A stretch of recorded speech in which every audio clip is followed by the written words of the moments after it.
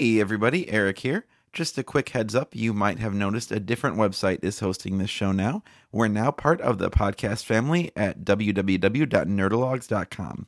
The Nerdalogs is a comedy and production group I've been a part of for 6 years now. I make like 2 or 3 other podcasts for them, and they're looking for new shows to add to their roster right now, so it just made sense to move my show with Lauren over there. So everyone's subscription should have been carried over automatically, but there's no more need to go to SoundCloud or our WordPress site. Of course, we'll still maintain our Facebook page. I just wanted to thank the other members of the Nerdalogs for being cool to host this political show. It's still definitely nerdy, though, so I think it counts. And also, I want to shout out that if you have a podcast you've been thinking about making, but need some help with production or logistics or whatever, we are launching a podcast mentoring program, and we'd love to hear from you. More information on that can be found at www.nerdalogs.com. That's NERDOLOGUES.com. Now on to Season 2.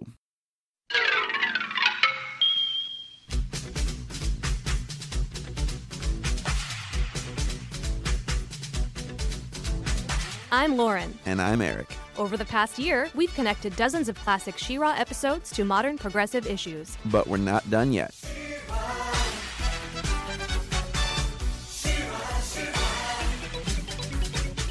In this second season of our show, I'm no longer a newbie to Etheria.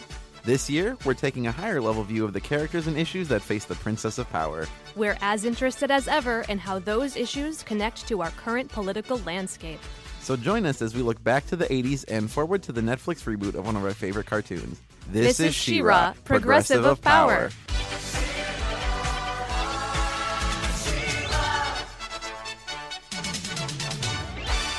Hey everybody, we're back. Welcome to Season 2 of She-Ra, Progressive of Power. Once again, I am Eric. And I'm Lauren. Welcome back after a long time. Yeah, last December was the last time you heard. Well, I don't know when you heard from us. You could listen to the show anytime. That's the last time we gave something to you. So it's good to be back. This is Season 2. We're doing some stuff a little different this season, which we're going to get into. But as always, we want to kind of catch you up on what's been going on. So Lauren, what's been going on? Oh, so much. My husband is still in law school. I have started applications to business school. I'm going to get, hopefully, an MBA. Then you'll see all the things we're doing wrong in, like, marketing this show. Well, I already kind of know what we're doing wrong marketing this show. Great. I'm a marketing professional in my day job, y'all. It's fine. And let's see. We did do some fun She-Ra stuff in the off season. We both have some connections to the music world. Eric has a playlist podcast, and I make playlists and DJ for an organization called Dance Dance Party Party.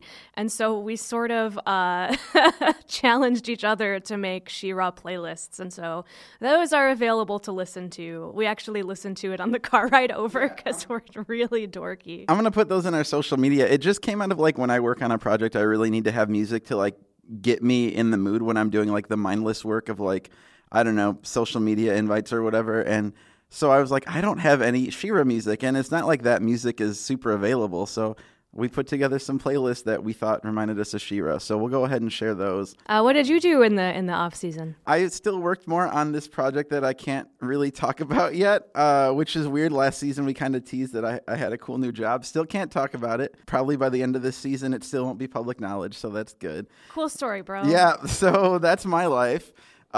Great. Let's talk about what we're doing today. So Lauren and I thought for the second season, which, if you recall, we weren't even sure we were going to do one.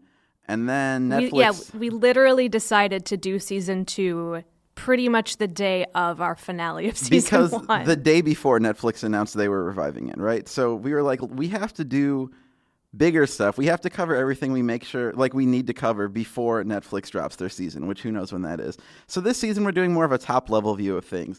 And we're starting not with the She-Ra cartoon, but with kind of the basis of it all, the toys, right? Maybe you could even say the toys that made us. Good one. I know, isn't that clever? You're killing me. Because, well, our whole show, the premise is like we're talking about all these socio-political things that shape the media and the narratives we consume. And so how do you not go to the very beginning, right? So to talk about the toys, boy, we got a couple really good experts here, don't we? Yes, best guests ever. Yeah.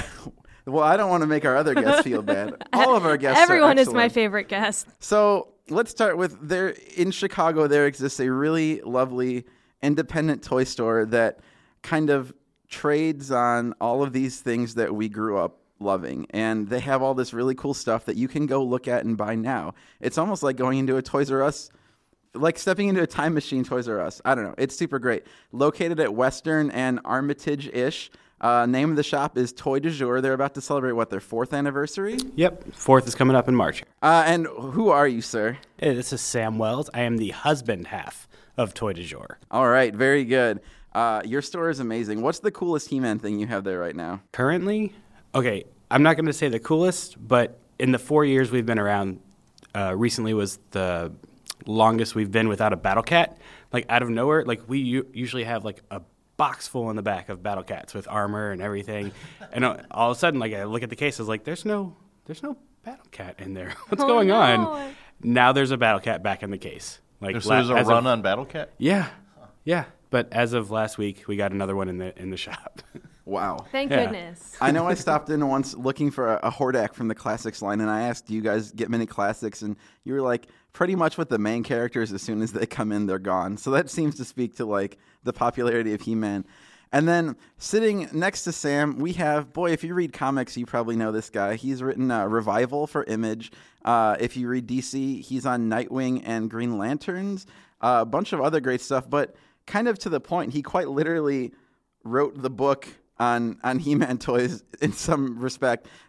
This is Mr. I'm Tim Seeley. Tim Seeley. And he co-wrote with his brother Steve, The Art of He-Man and the Masters of the Universe, which is kind of a neat encapsulation of like the history of He-Man through its, like marketing assets in a weird way. Yeah. I mean, we have the sort of original memo in there that says we need a boys' toy line to compete with Star Wars. So it definitely is very much about all the imagination and joy you got from a bunch of marketing directors sitting around saying we need to sell a bunch of plastic. So, But yeah, I think that's a realistic assessment of what we did there. Yeah. And also just filled it with joy and wonder because there's so much thought and creativity that went into that, You have just, I think, encapsulated what's going to be the main conflict of our episode, which is the birth of He-Man and by extension She-Ra it's so like precision tested by marketers who just wanted to make a buck, and yet so many generations of people after that have put so much heart into it.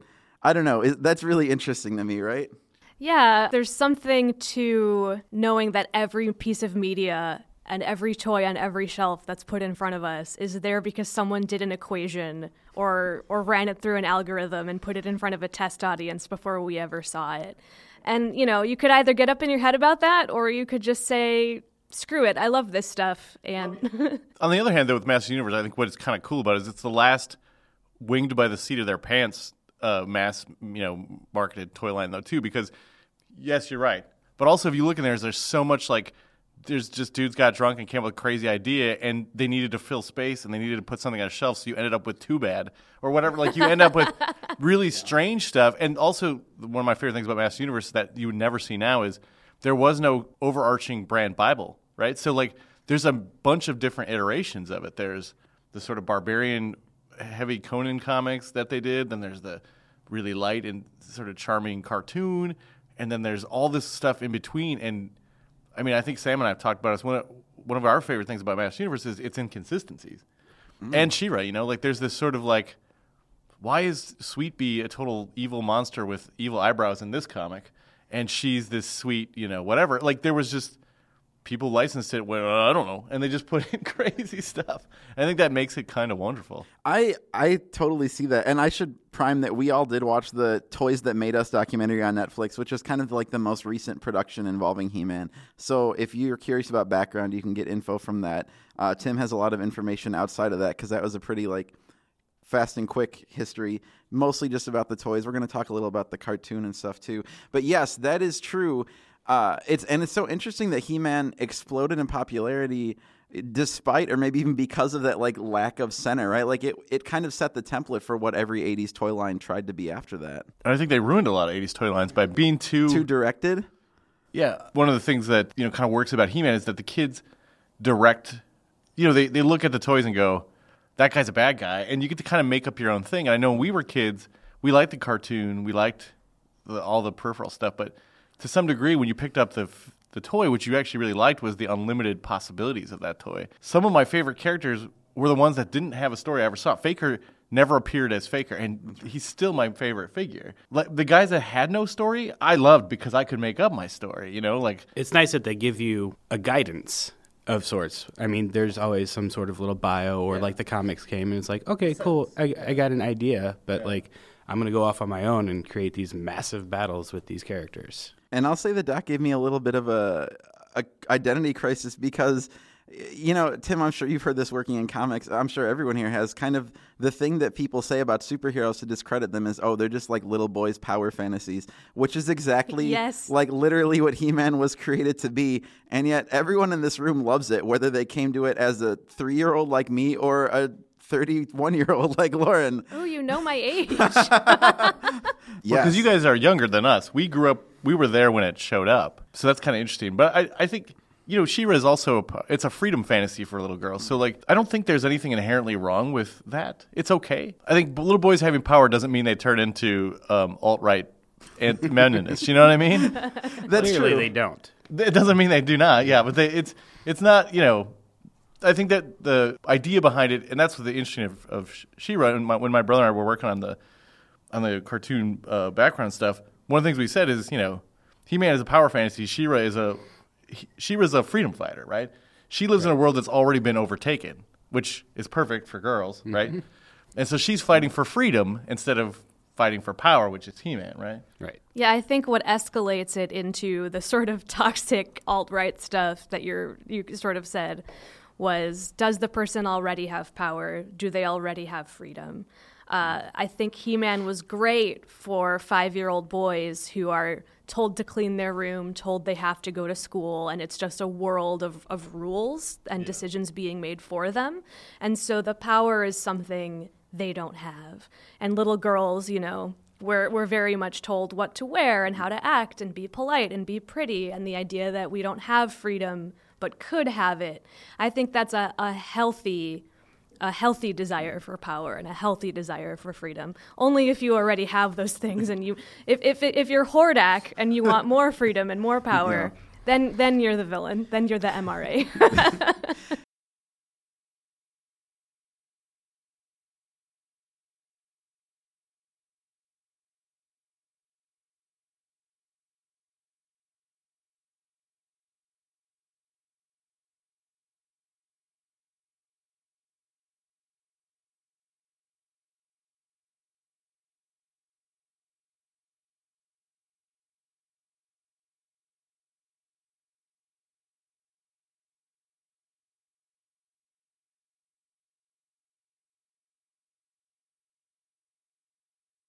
Let me back up real quick. So what Tim is talking about, which we had no idea that this was true when or actually when Sam asked him to do the show. Thank you, Sam. Is Tim and his brother Steve ended up writing some kind of background research for the new Netflix show. Yes. So one of our goals for this season of our podcast is to talk about higher level themes and higher level character deep dives in She-Ra in hopes of maybe having some predictions, if not just hopes and wishes for the new show. And magically, we have some people in the room who got to give the new team some of that knowledge. So tell us about what you're allowed to tell us. So after we wrote the Art of the He-Man book, my brother and I got contacted by DreamWorks, and they just said, we're working on She-Ra, and it can't be tied to He-Man specifically. Like, they could use He-Man and Hordak and some stuff, but they couldn't use, like, the too much more of it, as far as they knew, because they had the rights just to She-Ra.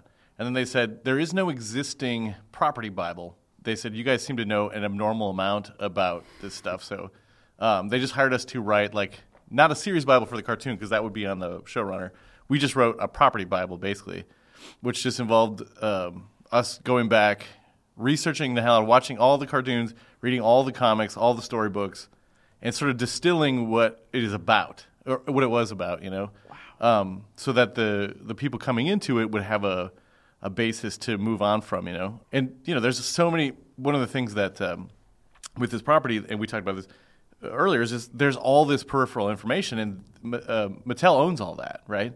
So they're like, tell us which characters we own. And so we can kind of, take a deep dive and figure out this stuff. And that was just kind of our job. So it's like, what is the primary motivation of Castaspella? And, and where is she from? And how's this work? And then at the end we got to do just sort of like, here's what these things are about overall. And that was the sort of the difference between power and freedom and the inherent feminist qualities of She-Ra and kind of how that plays against the qualities of escapism that are associated with this sword and sorcery science fiction thing. So just to make sure I'm understanding this right, when you started writing this, you only had He-Man and Hordak from the Masters characters, and then the She-Ra line. And then you mentioned before we recorded that you later learned you could use the entire Horde. Because that's really interesting, even with what we're talking about, that most of the villains in the She-Ra show originally were in the boys' side of the toy line, right? They were all Masters villains. Yeah. I'm not sure why that was. We've tried to figure out what the connection there was. They wanted to introduce the Horde as bad guys, and then the She-Ra line kind of came up at the same time, and they were going to do an animated movie. So I think there was like a just convergence of, we'll just throw these things together. We're going to do this. We're going to launch this second line of villains. They're even badder than Skeletor's guys. And then they had this platform if they did this movie, and then they could also launch She-Ra.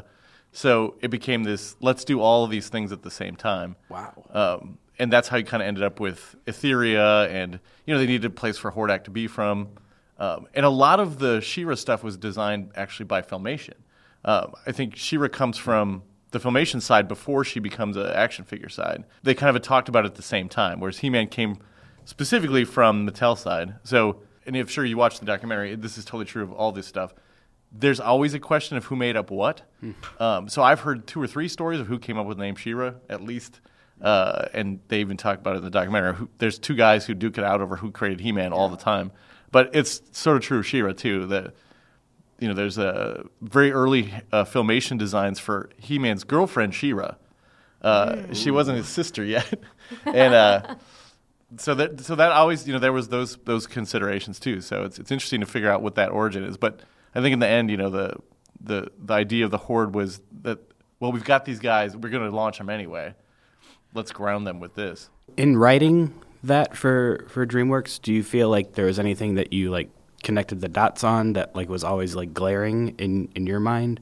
Not really. I mean, I think the thing with He-Man, you could do that because it's a lot longer and there's a lot more peripheral information. Like, some of the stuff that they connected in the Mike Young 2002 He-Man cartoon, like they picked up on this notion that was hinted at in the original stuff that Skeletor was Keldor and it was his uncle and all that stuff. That stuff wasn't that you could discover that in doing stuff, but the She-Ra stuff was a little bit more explicit in its way, I think. Hordak and the evil Horde are out to get He-Man and Skeletor. Hordak. Skeletor. Who can defeat gruesome Grislaw and the sucking leech? Grislaw. Leech. Hordak and the evil Horde. New from Mattel. Hordak. The only thing that has really boggled me about She-Ra canon, and this is me, I've only been in this fandom for a year, so, is that the toys, honestly, the She-Ra figures have so many outfits and have so many incarnations and looks and titles that are never in the show. Because I think they wanted to make a hairbrushable fashion doll for girls, that I don't know where those things land in the canon. And did they for you, or is that stuff just irrelevant?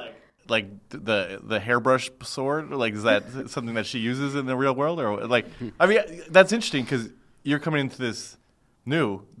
We're used to that. When you were a kid, you had those questions. You're like, why is this guy so different from the toy in the cartoon? She-Ra only has 1 outfit on the show. Why does she have 8 in the toys? I guess someone just assumed that that's what little girls wanted. I mean, and the real simple reason for that is in the toy line, you have to refresh the toy line every 6 months or whatever and get new stock into the stores.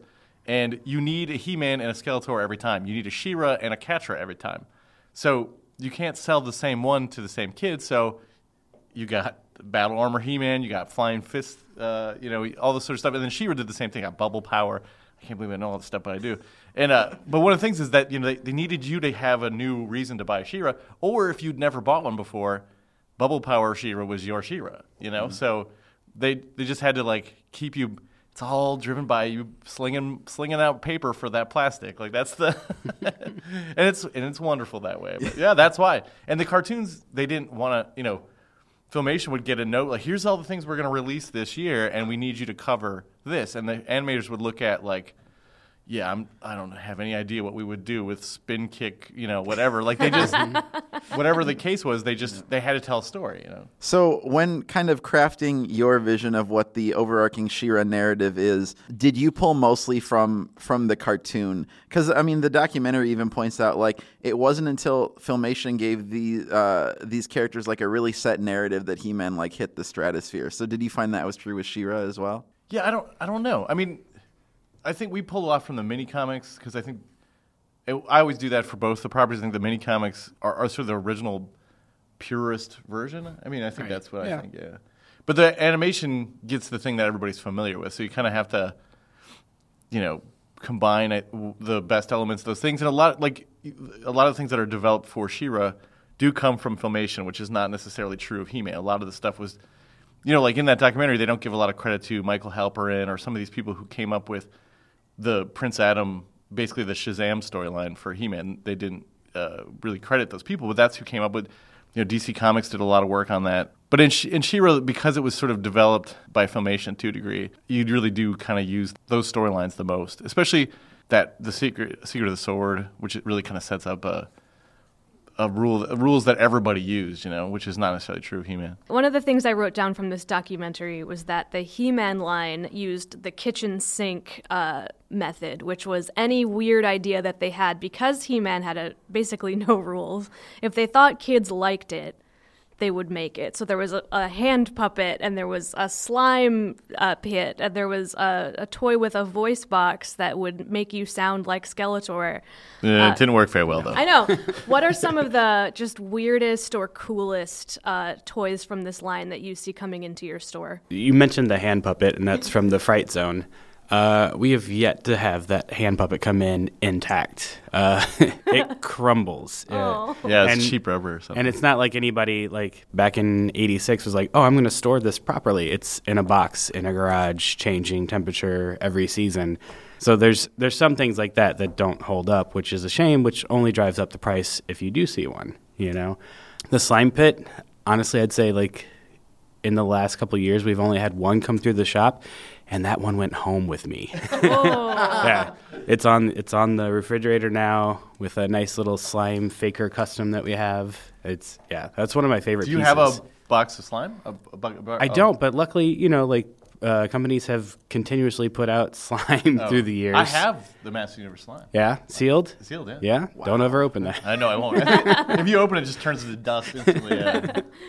Yeah. Schrodinger's slime. Yeah. That's amazing. I always like to just think about the items that come in once, and of that, I'd say like the Crystal Castle has come into the shop once.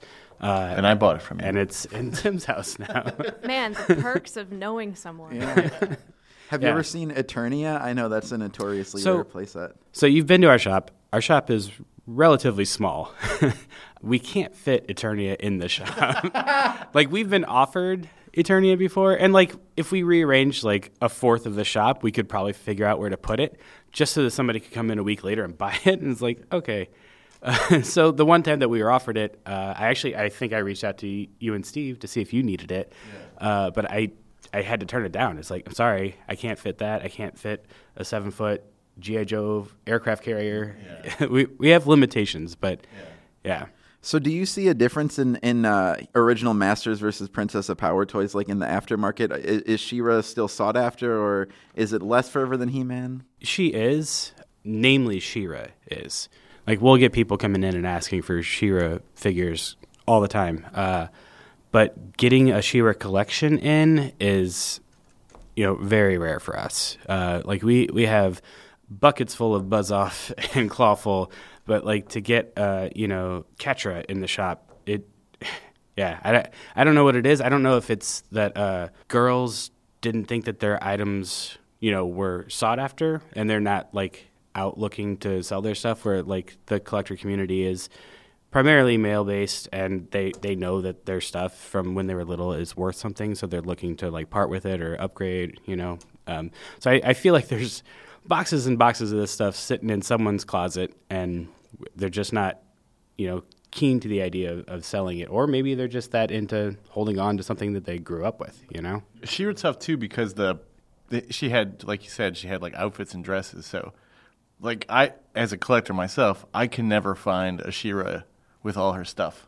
Whereas He-Man, like you say, Buzz-Off had a helmet and a stick. Yeah. And so it's pretty easy, I bet the hair plays into it a lot too. Yeah, I can speak from personal experience that once a Barbie had a hair incident, it was garbage. It was not something that was going to ever be sold or played with again. I think the prime use of a time machine for me would be go back and slap the fireworks out of little dudes' hands and the scissors out of little girls' hands and just be like, no, don't do that. The She-Ra toys strike me even more so now that I've watched this documentary. I was talking to Eric about this before we started recording.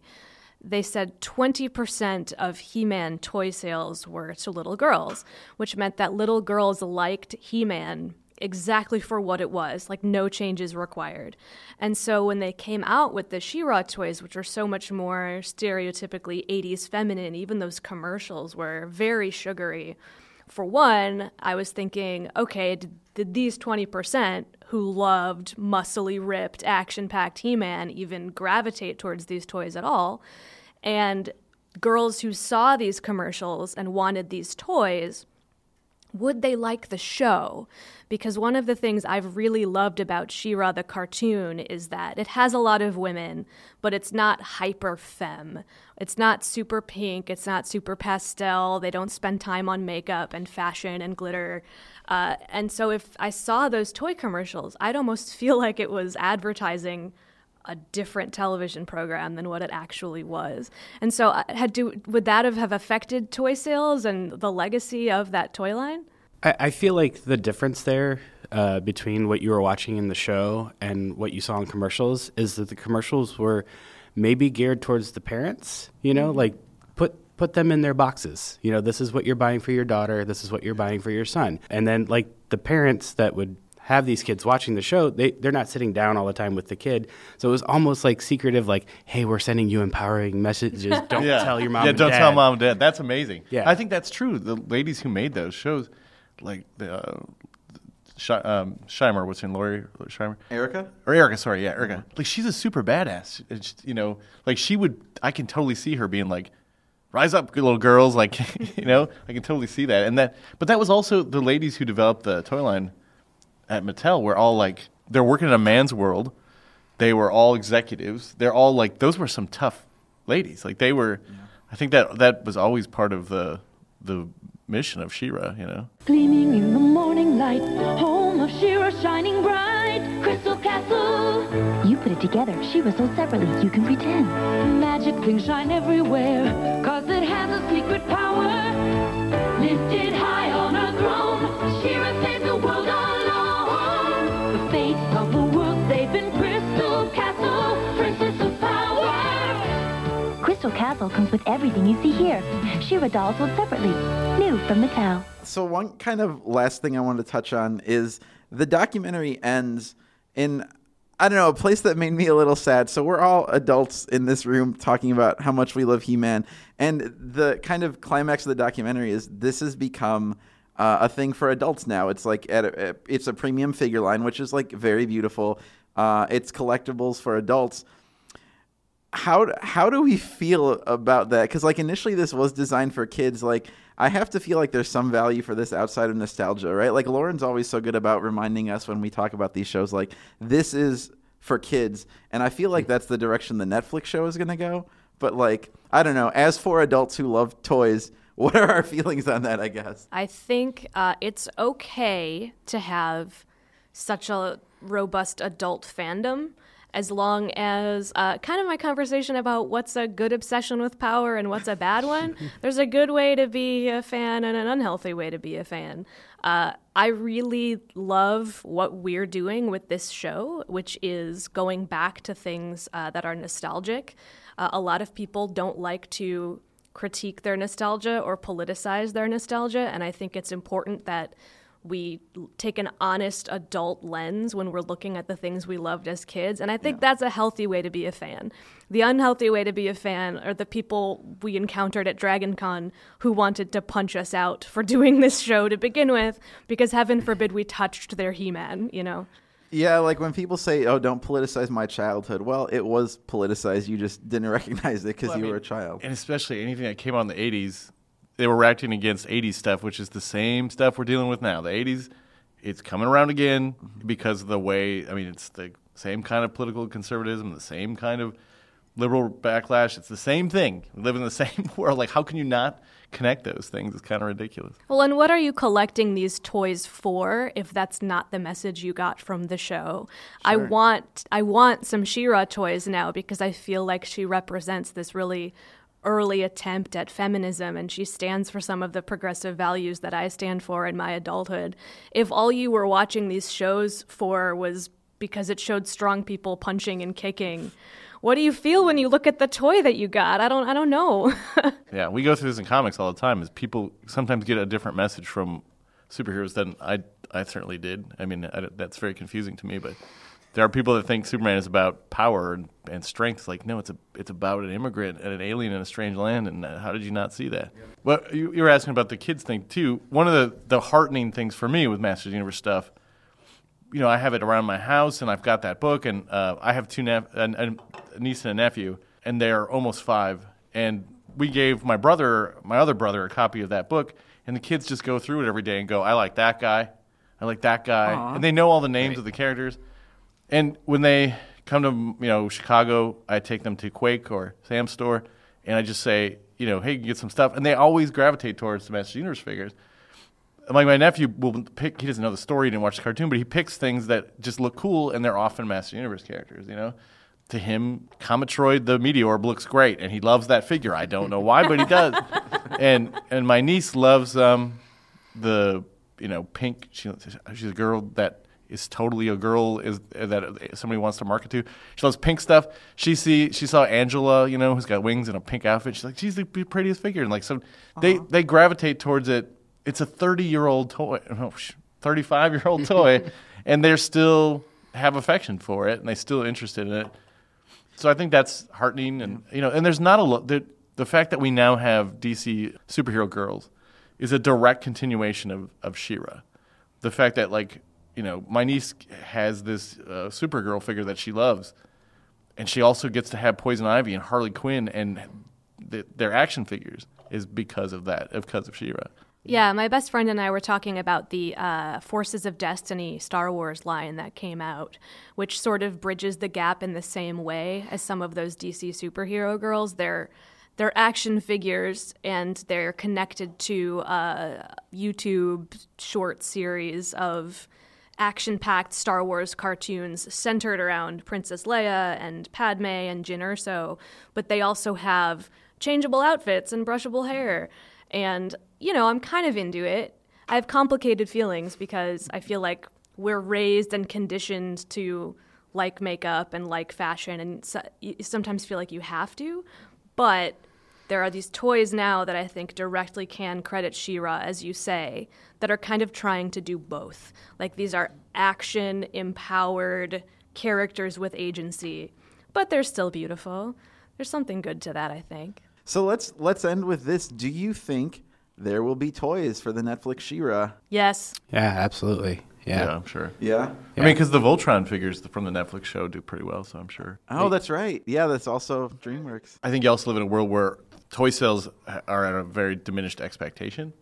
No one expects a toy line to do what Masters of the Universe did in the 80s. Yeah. I think the toy line's going to upset as many people as the show is going to upset, because it's not going to be a toy line that we're used to. It's not going to go by these 20 characters all in the same format. It's going to be, here's 5 figures from that show done in this format. Then we're going to change it up and give it to you like this. Right. How they do toys now. They get the big size. You get the small hands figure, the big hands figure. Yeah, you're going to see like little blind bag toys of them and done in like a little chibi version. You're going to see an action figure of them, but it's not going to be what we're used to. Yeah, that's what I was going to say. A lot of Netflix properties specifically, Stranger Things is not a show that I would even imagine should have toys, but they do.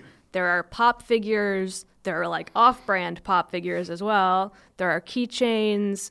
There's so much memorabilia now because we have these sort of independent companies that get to make toys inspired by a franchise. And so I think you're exactly right. We're going to see these characters in all sorts of ways, probably for adults and for kids. And Voltron's a great example, right? Because there's like 3 or 4 different ways just you can buy the lions. And then there's the line of like the pilots. Yeah, that's a good way to look at it. They also sell the lions that don't connect to one another for some reason. It drives me crazy. I bet we're going to see clothes, too. I mean, that's so big right now. My Little Pony, Stranger Things again. That if you go to Target in the adult section, you can find graphic tees with these characters. The reason I'm thinking about this is think about Adventure Time or Steven Universe. A lot of the same people are involved. Yeah. And so I think the merch is going to blow up in the same way. I hope people like it. I hope people like it enough that they make that much merch. Yeah. I need more She-Ra stuff. So let me close with this then. Tim, having written the Property Bible, do you feel like there's a recipe for success in She-Ra in the current day? Yeah, I mean, I'm glad it's someone other than me doing it. I mean, that's very nice of you to say. Well, no, I mean, I just, the showrunner, I can't remember if it's public, so I'm not going to say it unless you guys know. Yeah, Noelle Stevenson. Okay, all right, good. She has all the stuff to make this something that it never was before and something that I wouldn't have made, but something that will appeal to kids now. So I think that's a great choice. And I think, I'm glad that I grew up with this stuff and know it so well, and I'm glad someone else can pick it up and use it to make something new. I mean, to me, this has to be something other than what I would have done with it for a mass market, and that's great. Also, a woman. That's it. I think we should tell our listeners, though, once more where to find this store, because a lot of them are in Chicago and can visit Toy du Jour. We're at 2064 Northwestern Avenue. Tim, you can buy his books monthly at your favorite local comic shops or in trade paperback form. Lauren and I, you can follow us on social media. We don't really have anything for you to buy. Also, check out The Art of He-Man and the Masters of the Universe. Just like the cartoon Bible we always talk about, it is a beautiful book from Dark Horse Comics. Just gorgeous. Add it to your collection of giant tomes related to this franchise. Yeah, there's like 4 of them now, and I have them all. Yeah. They take up a significant part of my bookshelf, this damn thing. Thanks, guys. Thank you. She is the one hope against the intergalactic horde. Hers is the one power which can stand up against the evil horde. Who are you, woman? The name's She-Ra. For the honor of Grayskull, you must not miss the adventures of She-Ra, Princess of Power. On USA Today at 11:30, 10:30 Central. Thanks for listening to She-Ra, Progressive of Power. If you like our show, you can rate and review us on Apple Podcasts. We super appreciate it. You can also send in any feedback you have to our email address, progressiveofpower@gmail.com, or to our Facebook page at facebook.com/progressiveofpower. I probably mentioned them before on the show, but one of my favorite local nonprofits is a group called Chicago Loot Drop. Basically, they do nerd-themed fundraisers and events to help get toys and games into the hands of kids at Comer Children's Hospital in Chicago. One cool thing you could do is head to Toy du Jour at 2064 Northwestern and pick up some stuff to donate, or maybe go to your favorite local comic shop like Challengers, which is just a block south of there, and buy some of Tim Seeley's graphic novels to send their way. I know Loot Drop, and most importantly the kids, would really appreciate it. For more information on this super great organization, hit up chicagolootdrop.org.